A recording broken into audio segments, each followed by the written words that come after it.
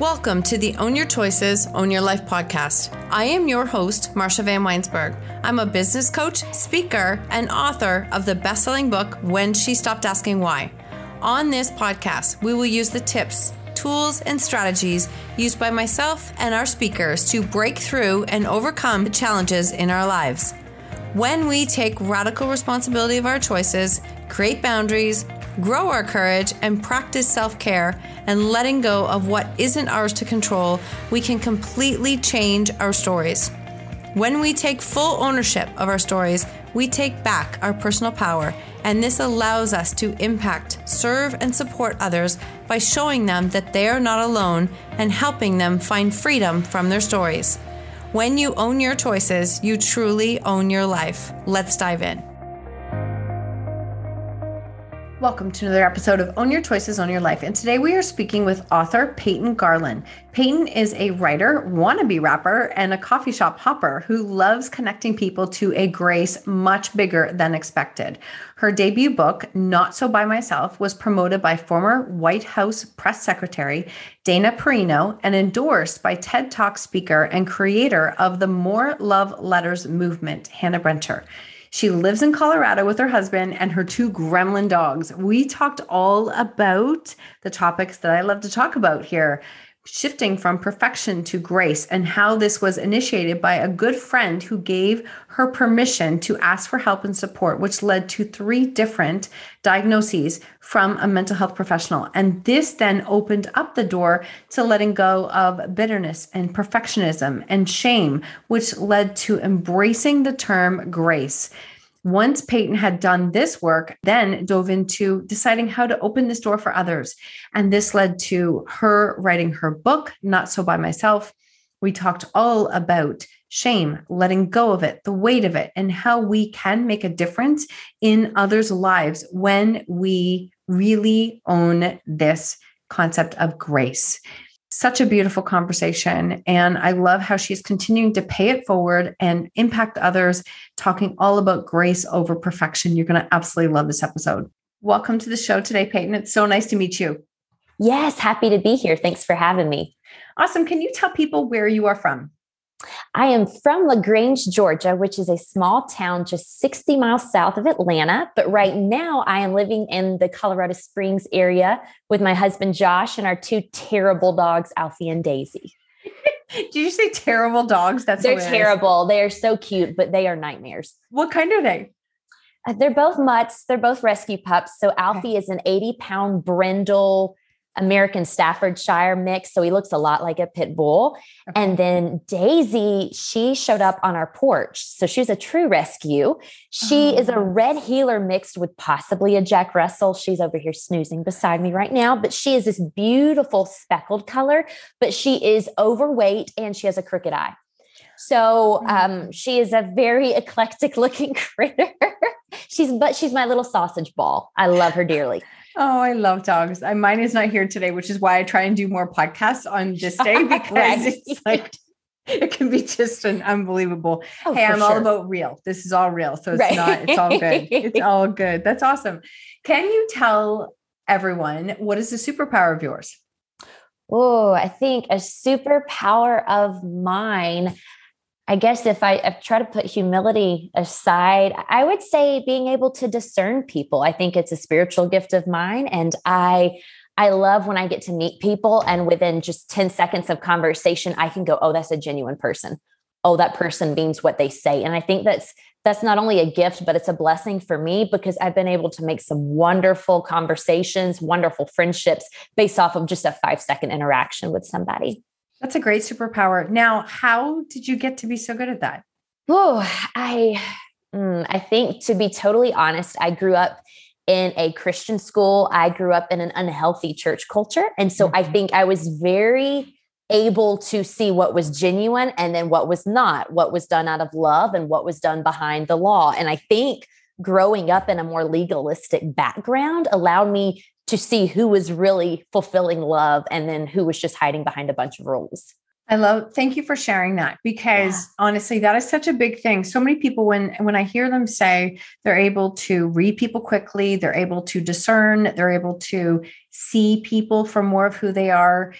And that's not a judgment. That's just, I do understand that a lot of times that comes from having lived in, I don't want to say chaos, but having lived in some kind of chaos, and then almost always having to be ready for what's next, or being able to read people, to know and anticipate what might be coming next. And I didn't learn this until I was an adult, and I went, okay, now I understand.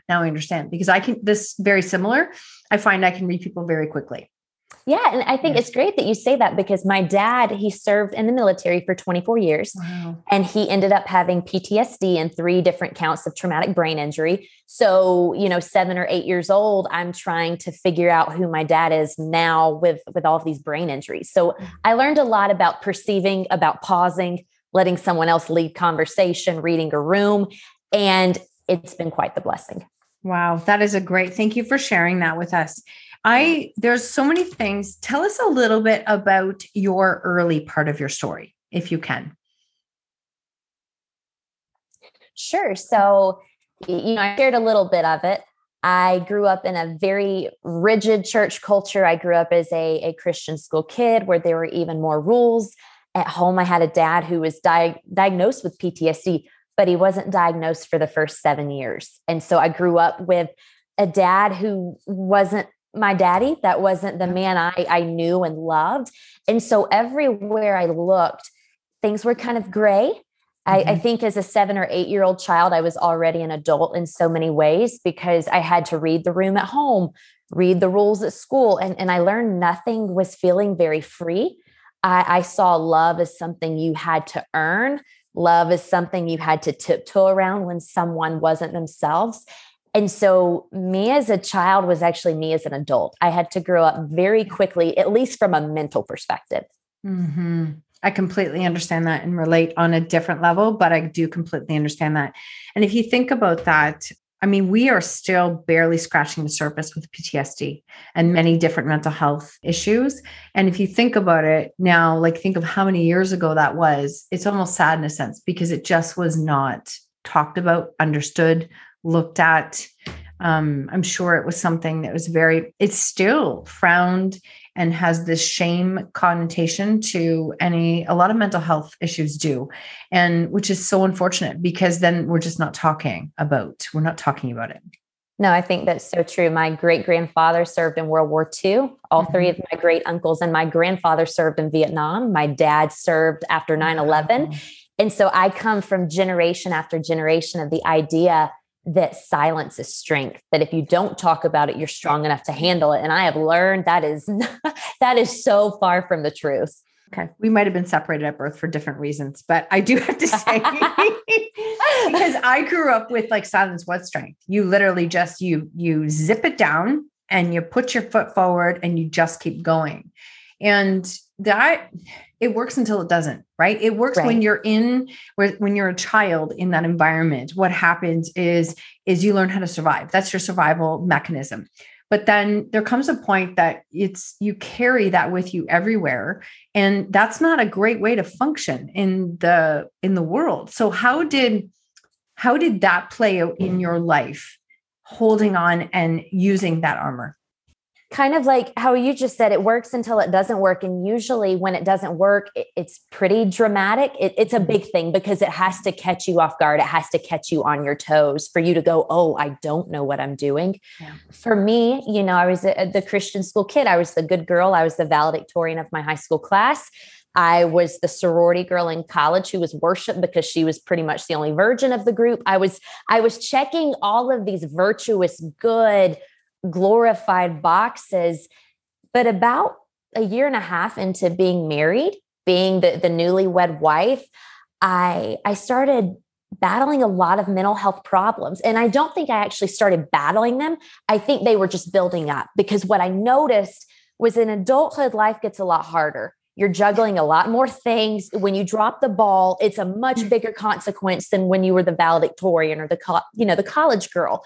Mm-hmm. So I was finally in this adult world where every decision actually did matter, and everything was weightier, and perfection wasn't working. It was impossible. I was dropping the ball. My mind felt so heavy. Life felt very dark. I woke up looking forward to going to sleep. And once my husband became a pilot and left home and I was by myself all the time, all the monsters came out of my closet, and the perfectionist, valedictorian, good girl ended up in a therapist's office. And I walked away with 3 diagnoses. I walked away with intrusive thought, obsessive compulsive disorder, anxiety, and secondary PTSD. So that is when silence is strength just did not work for me anymore. Wow. Could you talk to us a little bit about, just to share, to open up that dialogue, what did life look like as you recognized and were being given these diagnoses? What brought you to that point to go in to look and ask for help? And how did it feel when you ended up getting these diagnoses? I eventually went because I had a very honest friend, and I think that's crucial. This is a woman who was having coffee with me one day while my husband was gone states and states away. And before I could even sit down to drink my coffee, she said, "You're not okay. What's wrong with you? You've lost too much weight since I last saw you. Your hands are shaking. I don't know if you know this, but your coffee cup is rattling. Yeah. You look hollow. What's wrong with you?" And I think having someone so close to me who loved me so well say, "Hey, you're not okay." I finally had to look at the truth I had been pushing behind me. I had been pushing that away in the back of my head. "No, you're okay. You're fine. Be quiet. Pull up your bootstraps. Keep marching." Yeah. And then to have someone from the outside say, "Yeah, no, like you look bad. You're not okay, but I love you enough that let's figure something out." That's what led me to therapy. And then, I thought walking away with, 3 mental health diagnoses would create shame for me, would create bitterness with my past. But it was a breath of relief for me because now I could put a finger to what was going on in my mind. Mm-hmm. Now it wasn't just Peyton. It was, oh, we've got some chemical misfires up there, but there are wonderful therapists, there are medications, and now we actually have a battle plan to move forward with our mental health. That's beautiful. Thank you for sharing that. And yes, I think it's almost a perfect storm where that person shows up and is willing to say, "You're not okay right now." And when you are the perfectionist, hand up here, when you spend your life as the perfectionist, you don't want to be seen that way. You don't want to be seen that you don't have it all together. But there's also this level of permission that it's like, "Oh, wait, you can see that? Like you can see that. And maybe I should take a look and maybe I should get some support or ask some questions." So it is that perfect storm where you have the right person who gives you that permission, but you're also open to, to looking. And so you are able to meet with a therapist, come through and understand what these diagnoses were and what did they mean for you? Like what changed for you when this all came to the surface? It finally meant that for the first time in my life, I could accept grace because I knew perfection was no longer possible. So perfection and grace are not synonymous. You can't have both. You've got to pick one. And for 25 plus years, I was fighting for perfection because I thought that's what the church wanted. That's what my Christian school wanted. That's what my sorority wanted. That's what my husband wanted. And I'm meeting all of these marks that people haven't even put in front of me because we all know we're not perfect. These are impossible standards. And so I was finally able to say, okay, if perfection isn't going to work, let's step into grace. Let's believe that not every church is bad and bitter and filled with rules. Let's try to love the church. Let's try to love people. Mm-hmm. Let's try to meet sorority sisters where they are. Let's meet a husband where he is if he's had a bad day. I was able to give myself grace, but then I was able to give it to other people. And that was the beautiful thing is bitterness was finally getting chipped away for the first time in a long time. Oh, I love that. Thank you. That is such a great description. So bitterness was being chipped away. Yeah, for sure. Now, bitterness is something that is actually very heavy to carry. People don't realize that is such a heavy, almost this shield, right? That you're carrying, that you're carrying, no one's giving you. And I love that you said earlier that you felt almost like everybody else was expecting it, but then you realize they're not expecting it. Those were my expectations.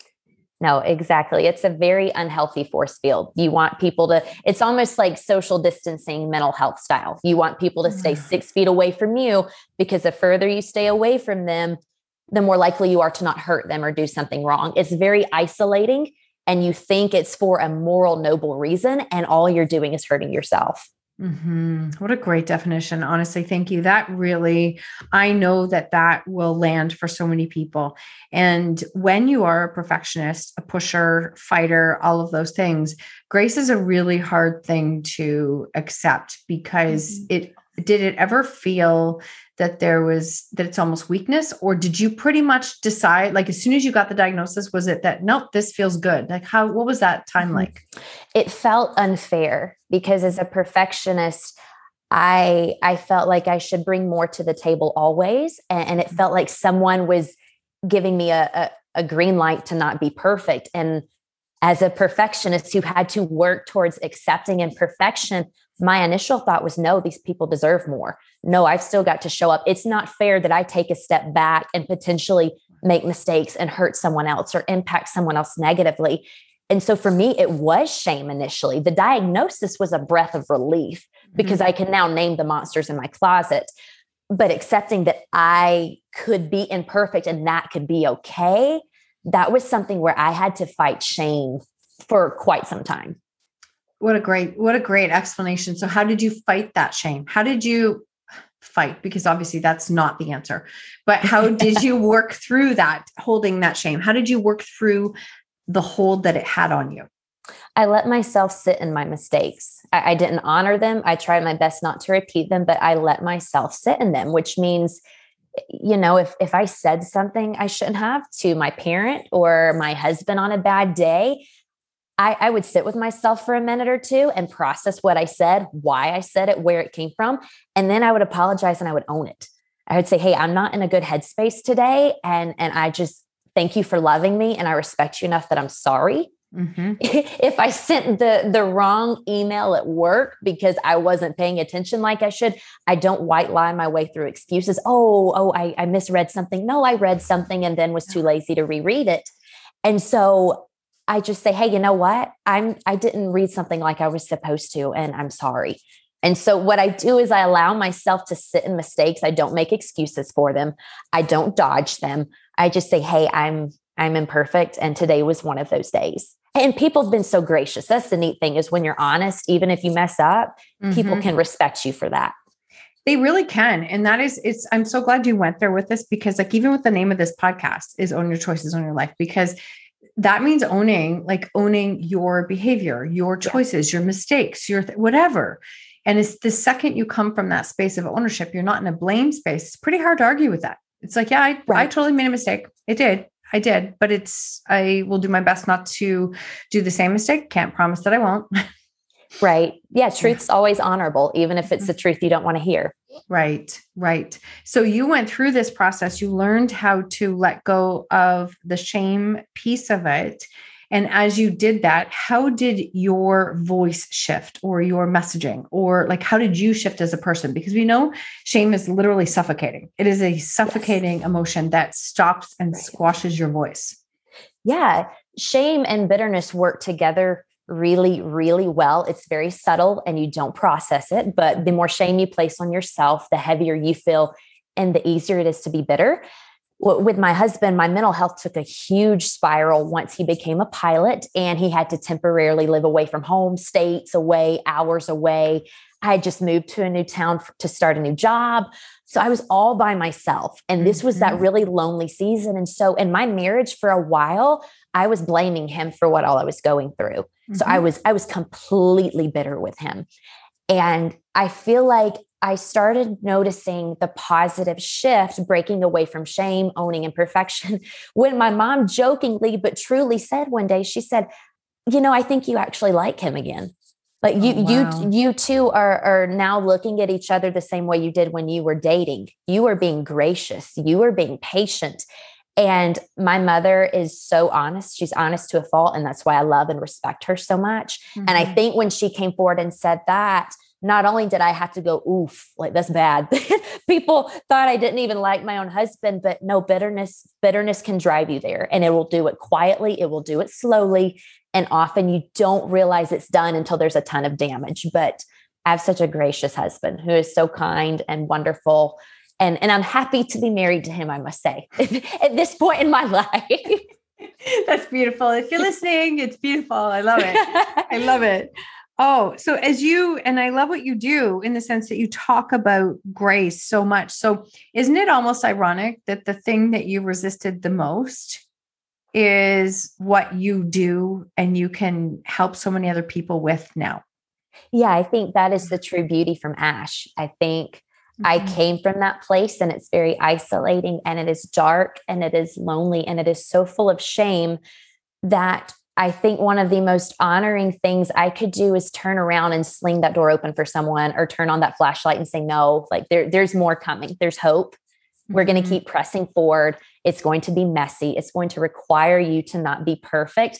But that's the great thing, is our imperfection is what can launch grace and goodness and forgiveness and even creativity and adventure. And what an honor to be that person, to point and say, no, this is the right way to go. You're fine. Messing up as you go is totally acceptable. Yeah, I absolutely love that. There's a couple of things you said there, because I do think it's our imperfections that connect us to each other. Like, it's not our perfections, which doesn't even exist, but it's our imperfections. And the second thing I love when you talked about is that, like, when you find your way through the door, you can keep walking, or you can choose to hold it open for the one behind you. Because when you pass that on, it's like that learned knowledge. It's once you've learned your way through the door, then holding on to that knowledge is not going to serve you, because you already know the way. So what if it can help somebody else out who is stuck in the doorway trying to find their way through? I think that's a great point, because I come from Georgia. I come from the deep South, where chivalry is not dead by any means. And I know growing up, I thought it was so kind when a man who did not know me from Adam would hold the door open for me, make eye contact, smile, nod, and let me go first. And I think there's a beauty to doing that for others, to stopping and waiting for them to get there, to making eye contact, nodding, saying, I see you. I validate you. This is the way, keep going. You're good. You're safe. I'm right behind you. I think there is such a freedom that comes with that who would I be to turn around and let the door shut in someone else's face?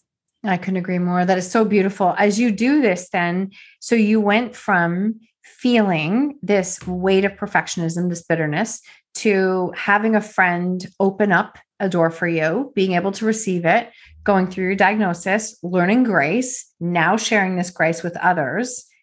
Where was the next step after that? Because we do want to talk about your book and what you do, but how did you get from that next leap? I had to continue just saying, hey, I'm going to be imperfect, because I think what happens is even when the place of arrival is, hey, I don't have to be perfect. We've never fully arrived, because we're humans and we are imperfect. And so once I was finally in this healthy rhythm of giving grace, getting grace, speaking kindness to my husband, providing patience for terrible drivers on the road. Once I wasn't so bitter that everyone was just feeling my wrath, other things would still come up, and they were hard things. And I know personally, when my little from my sorority, I found out about a month ago, she committed suicide. Oh, no. And I think it's one of those things where shame very quickly said, hey, this is your niche. Mental health is your niche. Why didn't you catch this? If you loved her like you should, you would have picked up on the anxiety or the depression. What was going on that you didn't know? And regardless of what it was, this is where you hold the door open well. So how could you drop the ball with someone you love, someone who is the biggest light and laughter for you in your early 20s? And I think it's just going to be, the next step is always going to be the next step for me. It is always going to be, you are imperfect, Peyton. You are imperfect, Peyton. And sometimes it's going to be in very simple ways. And sometimes it's going to be wrestling with why you weren't there for someone who literally didn't see life worth living. Oh, first off, I'm very sorry for the loss of your friend. That is just, we do not have to go very far nowadays to hear these stories. We really don't. And this is part of what concerns me. That's actually the pandemic that is coming. Right. No, absolutely. Yeah, I see it so much from people, from clients, and just people being impacted. So first off, I'm sorry for that. That's a lot to carry. Secondly, I've been in a very similar situation, and you can only do what you can do. As you continue to share and talk about, grace and being there for each other, and let's talk about these things. You can hold the door open, but people still have to come to the door, and it's hard. So I think all we can do is continuing to open up these conversations to normalize talking about these difficult things so that it doesn't seem like such a shameful topic for people. Right. Yeah. And I think the opposite of shame for me has been freedom. And so one of the ways I kind of had to dig out of my own hole of shame once I heard of her passing was to free myself to live and to love and to laugh again. And I think she was a laugher. She was one of the funniest people I knew. Her laugh was loud and guttural and healing. And I've found that the honor, despite the loss and the shame I feel, is that because of her, I get to live well, and I get to continue sharing grace. And it's not just my story now, it's her story too. Mm-hmm. And such an honor to let her story live on through me. And I think that's the thing, is shame is always going to show up, but we have to be very proactive and choosing to grab the shovel and dig our way out of our own holes. Mm-hmm. That's such a great, I love everything you're saying, because shame doesn't go away. It's like our response to it never goes away. Like those emotions never go away.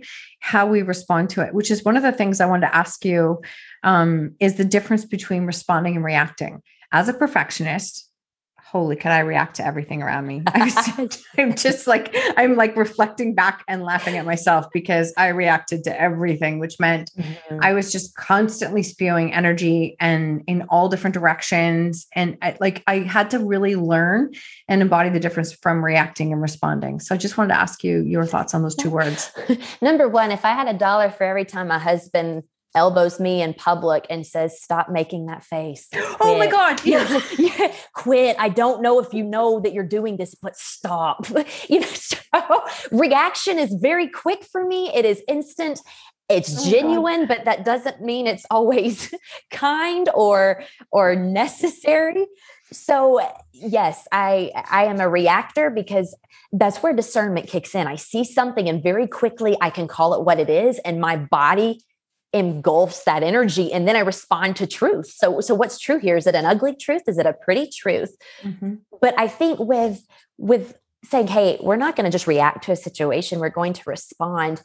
What I have found myself doing is trying, and it is so hard, but just giving myself 5 seconds. Just hold off for 5 seconds.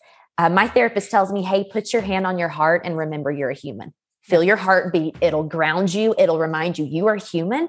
Mm-hmm. And then kind of what'll happen is you'll realize they're human too. Whatever happened with that person, their heart's beating in their chest just like yours, and you have no clue the space they're walking in that day. And I try to reflect on that. I give myself 5 seconds where I'm like, don't say anything. Sit in your anger for a second, let it spike, then let it simmer back down. Mm-hmm. And just remember that your heartbeat and their heartbeat's just the same. And you've got to give them some grace, because what it'll actually do is give you grace in return.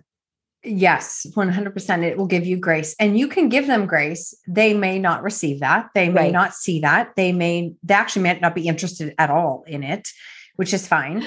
But it gives you grace from being in the space, because a very common message that comes in my inbox is, how do I get them to see it? How do I get them to understand? How do I get them to change? I'm like, all of the above, you don't.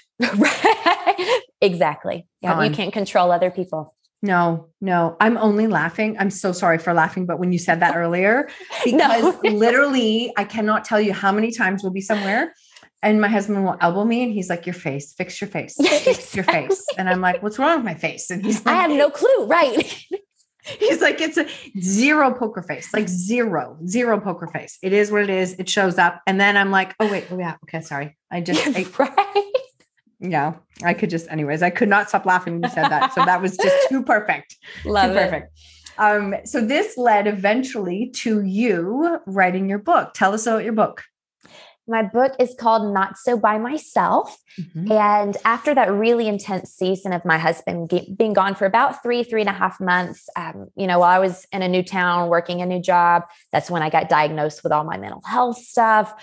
When that season was finally over and he was back home, and I now knew what OCD and secondary PTSD and anxiety were, there was a healthier rhythm. I could feel the storm finally calming, and I just felt led. It just was a thought I couldn't shake.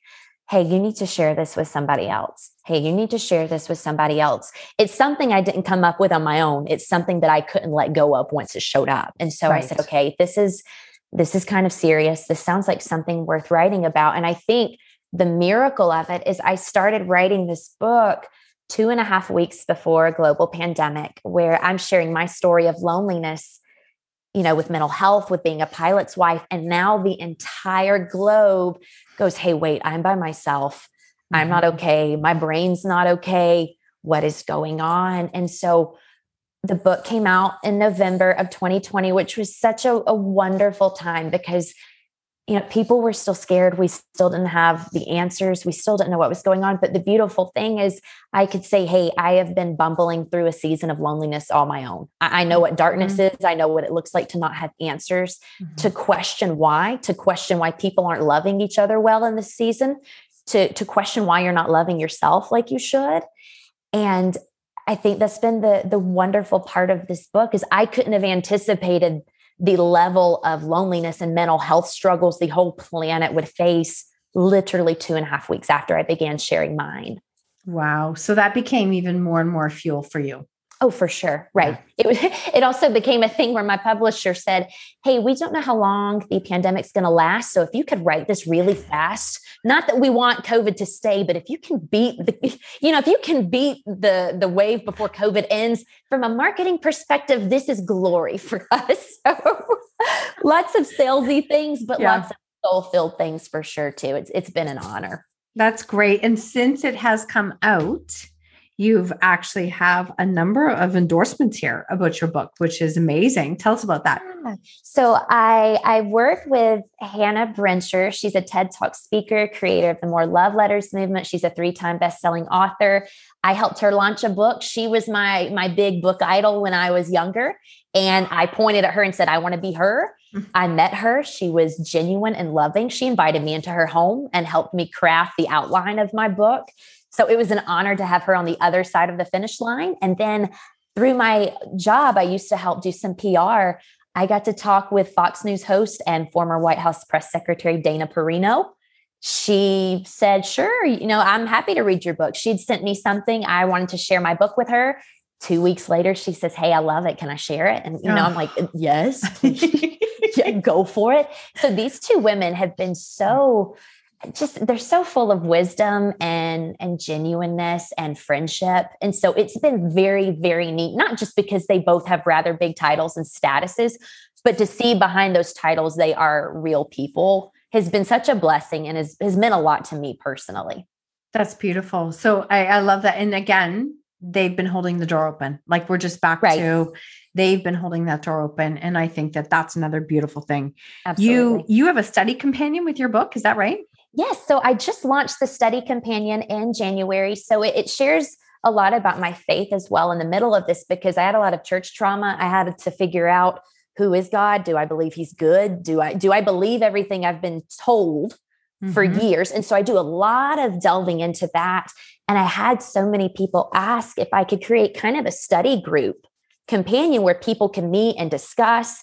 And so I launched that in January. All that information's on my website, but it has video materials, written materials, journaling spaces, note taking. So for all of the people who love their color coordinated highlighters, I've got you covered. Yeah, that's my geek set. I love that stuff. That's awesome. I will make sure that all of that is in the show notes. What is next for you? So I just a week and a half before Christmas, I had a publisher offer me a contract for a second book. And so I'm in the process of book number 2, which is going to be called Tired, Hungry, and Kind of Faithful. So it is hopefully coming out towards the end of this year, possibly the beginning of 2023. But I am nose to the laptop writing away these days. Good for you. Is this your full-time job now? Oh, it's not. So I work two full-time jobs and I write. So I create content for an international law firm and I'm an editor for a digital Christian magazine. And then I write. Okay. So anybody who's listening right now, all of your excuses just literally went out the window, not out of comparison, just as a reminder, when you want to write, like you can do it if you are committed to doing it. Yeah, absolutely. Yeah. When I wrote my book in 2017, I was still in a very big midst of chaos in my own life, but I was working full time, trying to figure things out. And I wrote it. And I can say a lot of that year was dedicated to writing, editing, doing all the things. Yes. And it was interesting because it was when people say, is it hard to write a book? Is it all of these things? I'm like, it's commitment. You have to be committed to it because it is not something, it's not easy by any means. It's not easy, but it's an incredibly great way to share your story, to help others, to reach more people, to do all the things. Right. It's been therapy in and of itself. It's an honor to get to continue to do this. Mm-hmm. That's beautiful. Wow. I cannot wait to hear about that. That is awesome.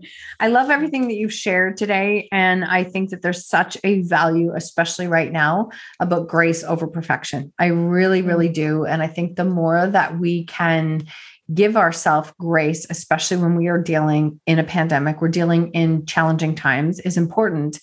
And if you can't, there's something, because this has been a hard lesson for me to learn, very vulnerably just saying it's not an easy thing for me to learn, is I surround myself with people who remind me all the time, right? So stop doing it alone. Stop doing it alone. For sure. Yeah. My husband is so key in that. My friend who looked at me and said, "Hey, you're not okay." I was texting her this morning. That's my friend, Wendy. We keep close tabs on each other. Yeah. And it is hard work, but it is soul work. That's how I've heard it put before. Soul work is hard work, but it's always worth it. It's always worth it. It's always worth it. Everything that we talk about on this podcast is really about learning how to not be stuck in your story, but how to be on your story and the power of being on your story. Can you just share even a couple sentences how your life has changed from being in that story, letting shame consume you, to being in this space where you are now? It's been this beautiful realization that I still don't control my story. I don't have the 20,000 foot view, as my pilot husband would say, but I have the ability to be hands-on, on the ground, loving people despite the shame and the hardship that will continue to come. And so if I wake up each day with the perspective that you will not be perfect, but you can perfectly show up for somebody with honesty and goodness, that's a day well done. That's beautiful. Absolutely beautiful. I love it. I will make sure that everything is in the show notes of where to connect with you. Where do you hang out the most? I hang out a lot on Instagram. If you want to see videos of my dogs fighting each other, if you want any updates, I do a medication update, a friendly reminder every month. Take your meds. Thank God for your meds. Yep. With my OCD, I do a lot of mental health talks there. That's Show off my very cute pilot husband. My husband and I are renovating a school bus. We're turning it into a schoolie. So if you want to check out some stuff about Bonnie Bluebird, our school bus baby. So the Instagram name is @Peyton M. Garland Author.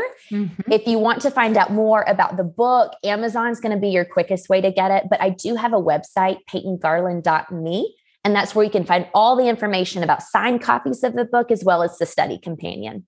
That's awesome. Thank you so much for sharing all of that. This has been such a joy. Honestly, I feel like I'm part mirror, looking in a mirror and seeing that reflection. I get it. I have one more question for you. Sure. Is what lesson in life are you most grateful for? Oh, I think I am most grateful for the lesson that the second I am vulnerable about my imperfections is the second someone else can go, "Oh, I'm not the only one." And I think that is one of the greatest honors of my life, is giving everyone else that breath of relief. Yeah, you literally are creating more and more permission for other people to not expect perfection. And you're continuously holding the door open for the women behind you. And I think it's an absolutely beautiful movement. And I'm so grateful that our paths have crossed. And I cannot wait to read your book and to share this episode with everyone. Thank you so much for having me. I really enjoyed it. My pleasure. Thank you so much for tuning in to the Own Your Choices, Own Your Life podcast. If you loved this episode, please submit a rating and review on iTunes, and please share it with someone you think could benefit from hearing this message or this podcast. I love connecting and meeting you, so please screenshot the episode and tag me on social media or Instagram stories at Marsha Van W. And until next time, remember, when you own your choices, you truly own your life.